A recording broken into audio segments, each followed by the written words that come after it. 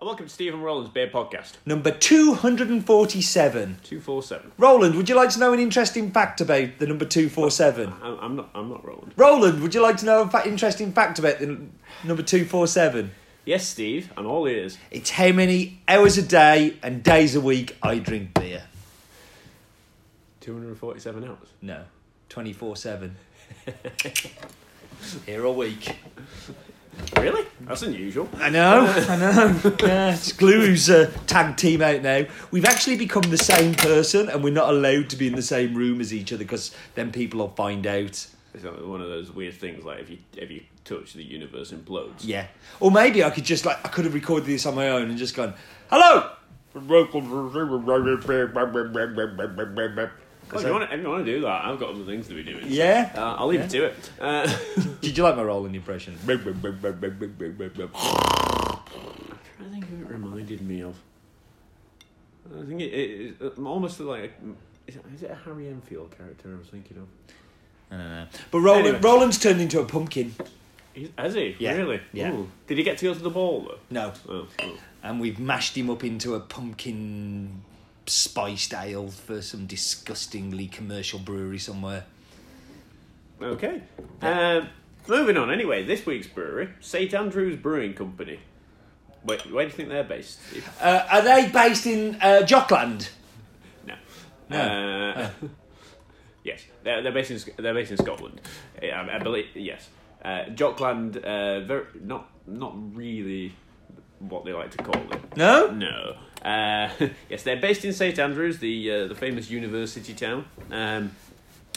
I thought it was a famous golf course town. Well, it's also famous for that as well. No. It's education and golf. It seems to be the things they do. Weirdly enough, brewing, not something they were particularly well known for. No? So the last brewery before these guys opened in St Andrews closed in 1901. And they then did not have a brewery. Okay, a sec. What? Why the big pause? In between brewing? I just should have I've made a funny joke. I'm so funny. Oh, God. Or where Bear walks into a bar, barman says, "Why the big pause?" I think I want to walk into a bar right now. Yeah. Well, save me from this. Funny enough. Ka-chung! Yes. So there's been a big... Yeah, there was a big gap. There was a big... I'm not going to go there. Yes, till 2012 when they set up St Andrews Brewing Company. It's nice that they revived the old branding and logo as well from 1902. Yeah, you're not super keen on that. I'm not. I saw it earlier and I was just like, it looks a little hobby, and it's a bit cluttered as well. There's a lot on it. They probably got a student to do the work for them. Yeah, cheap labour. Yeah, pay them in ale. But yes, this is their notorious BIPA. This is part of their brewers range. It's not part of the core range. So, I don't know why, but I've got a feeling that we might have had something from them on a beer bods before. I'm not sure. I don't recall No. seeing it. No. Maybe I'm just imagining it.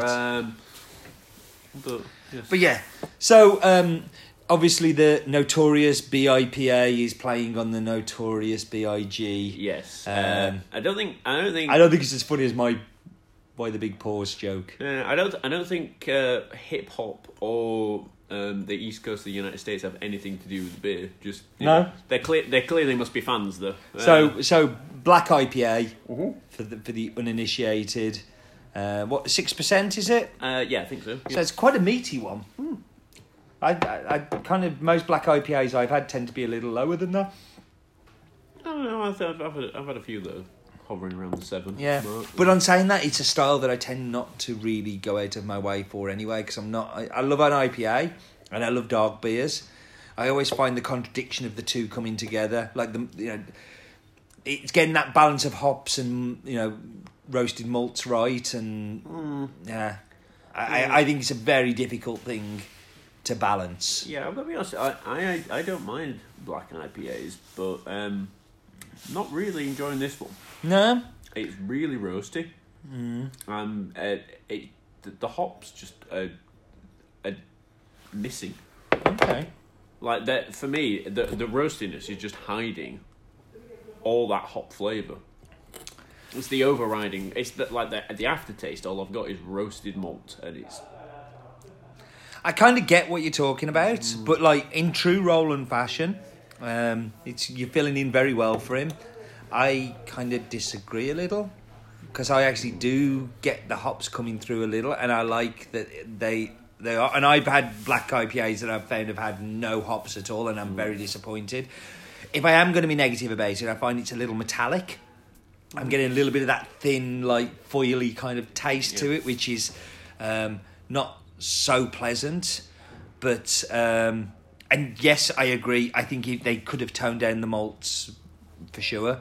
But I'm not disliking it. I'm not liking it. I'm not disliking it. I'm kind of like, I think I would need a whole bottle of it to form an opinion on it, which is kind of unusual because I'm normally one sip and I can do it. But I also think it's quite chilled. It hasn't been in the fridge. We just work in a very cold place, and I think a little warmer might be a little better even. Well, possibly. And I know you normally do chill an black IPA, but like this for me, if you'd have told me it wasn't an IPA, I'd have believed you. My issue is I think this is a dark beer first and foremost. IPA I think is a push. Yeah. Like that there is hoppiness there, but it's not what I'd expect from an IPA. No, I would expect more hops coming. If I was really going to love this beer, I would expect more hops. And it's kind of a shame because I think if there were more hops there, I actually might really like this beer. Like, because I kind of get what they're aiming for with it, and it does taste like a beer somebody's thought about. But I think they've thought about something different to what I think when I think a beer IPA. For me, it's more malt driven than it is hop driven, and that's where it falls down to black IPA for me. Yeah. No. Okay. I kind of. I think we're agreeing and disagreeing on, but yeah, I think we're kind of in the same place. I'm ready to go with my score actually. So go ahead. I think I agree that like a little less roasty maltiness would be good. I would like a little bit more hop, but I'm saying that I do get the hops, and the hops that are in there, I actually really like the flavours that are coming through. I wish the volume was turned up a little more. That metallicness is a kind of a little bit, lets it down a little bit, but actually it's pushed me to a place that I would be interested in trying some more of their Brewers range ones. So that must mean there's something in it, and I'm not horrified by it, and I would quite happily drink it. It wouldn't go down as my favourite, and I perhaps wouldn't buy a case of it. But I'm going to go 6.5. Okay. We're not that far off then in what we're thinking in terms of scores. It's like, I'll be honest, I actually was quite looking forward to trying this, and I maybe having had a quick look at some of their other beers and things like that. My expectation was quite high. Unfortunately, it's not lived up to that. So I'm going to give it a 6. Not so different after all. Yeah. Yeah. I think it's the lowest score I've given for a long time though for a beer. Yeah, you see, I'm pretty miserable, so I tend to give low scores all the time.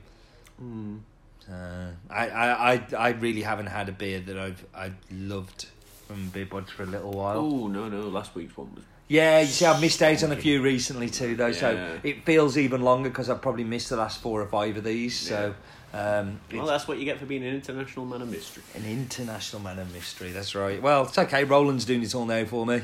He's got it all covered. I'm just seeing Roland doing an Austin Powers. It's just wrong. Yeah. We should probably drink up and shut up. On we that should. Yeah. I think we are definitely done.